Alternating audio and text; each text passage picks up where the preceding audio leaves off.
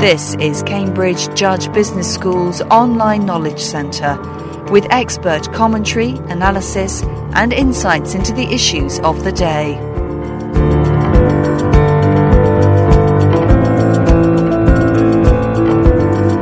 All kinds of processes, those in manufacturing, in the service sector, or those around which companies operate, can be made more productive. In his book, Getting and Staying Productive, Professor Roger Schmenner introduces the concept of swift, even flow and shows how this approach can lead to deep strategic insights and fresh ideas.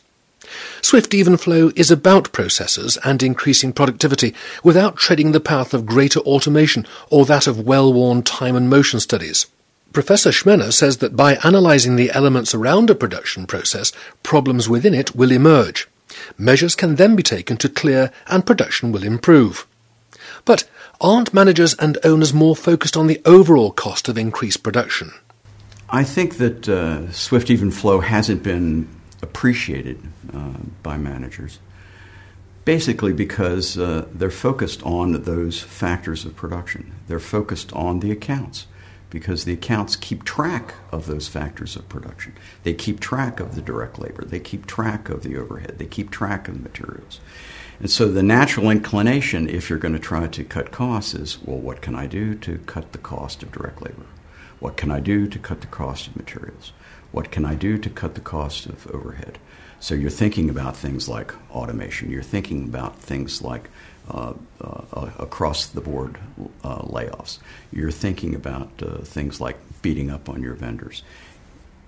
You're not thinking about the waste and the improvements that you can make in the already existing process. Turning the clock back, I imagine that Henry Ford would have approved of swift, even flow. Henry Ford is a prime example of what swift, even flow is. Everything about Ford was designed to take the time it takes to make a car and reduce it. So if you're looking at Henry Ford in 1913, 1914 in Highland Park, he made some key decisions. First was to eliminate the other models that he was making at the time, and to focus exclusively on the Model T.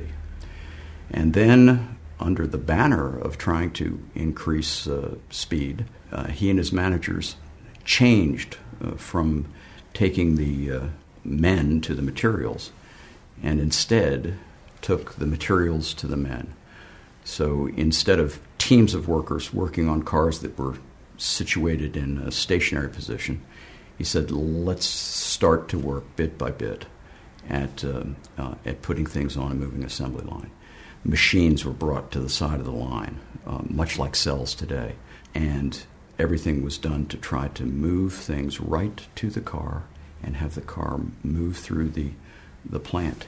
In 1926, according to Ford, it took 33 hours to go from an atom of iron in the barges off of the blast furnace at River Rouge until that atom of iron was in a finished car rolling off the assembly line.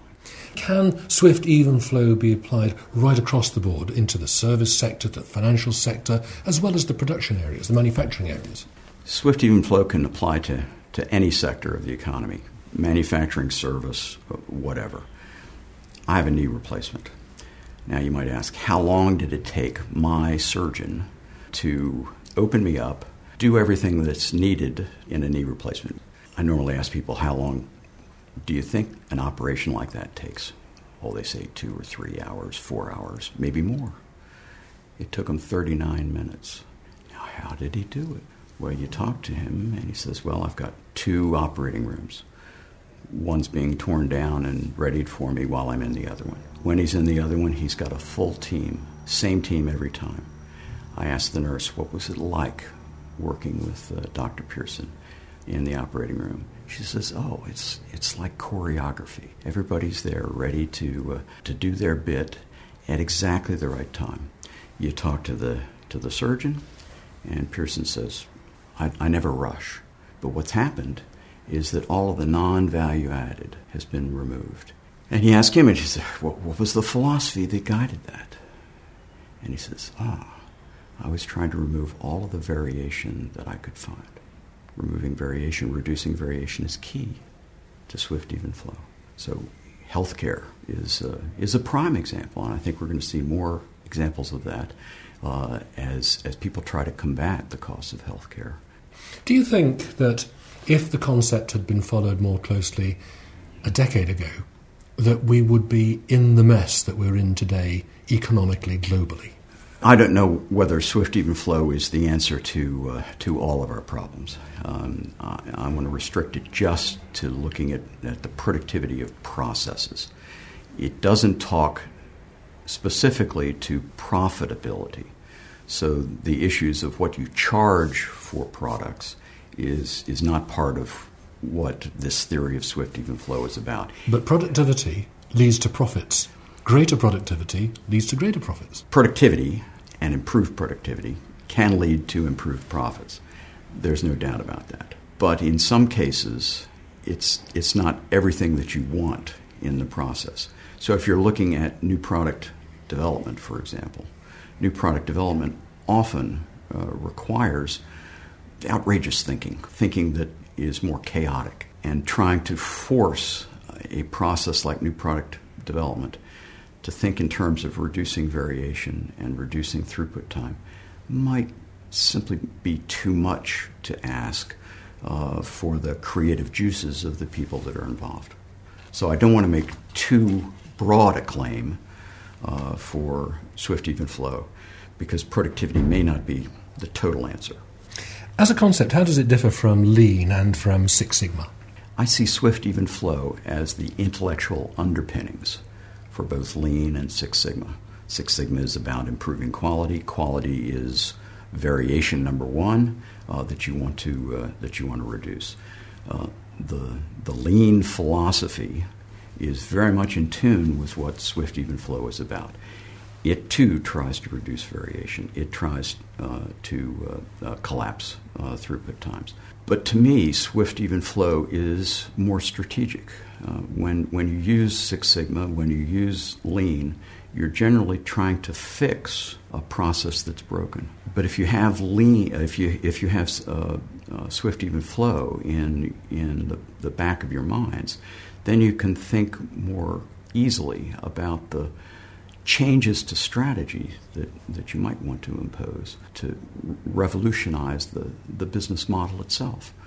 And I can cite example after example where the use of swift, even flow energizes some thought that if you're just trying to keep yourself with Six Sigma or keep yourself to a Lean philosophy, you wouldn't necessarily think those things. Give me some examples of where swift, even flow has worked and there are tangible results. Let's think about a situation that ICI, Nobel Explosives, found itself in the UK about 20 years ago. At that time, the coal industry was down, so the sales of explosives were down. You had a number of competitors in the market, some who were very much price sensitive. The quarries, who were the biggest users of explosives, were not at all loyal to any of the producers. And so a company like ICI was trying to think of how can we get out of this terrible industry that we're in with profit pressures, disloyal customers, competitors on price. It was just a mess. As they thought through things, they said, well, if we see what's causing variation to our business, it was fickle customers demanding different quantities, different times. They were a source of a lot of the costs that were being incurred by a company like ICI. So what did the company then do? They said, well, gee, if we can grab a hold of the customer and start to manage the customer better, we can reduce the variation that we're faced with. And so they began offering service to their customers. We'll do all of the design for your blasts. We'll dig the holes. We'll pour the explosive down the hole. We'll fire the shot for you. And all you have to do is harvest the rock at the bottom of the cliff. And this was perfect for them. They saved money on on the people that they needed to develop the shots themselves. ICI had the expertise, so they were able to change a bad manufacturing product into a very profitable service whose institution was a barrier to entry for others. And thus was born what is today known as Orica. And around the world, we have this change to the business model that, to me, is an example of swift even flow. That was Professor Roger Schmenner.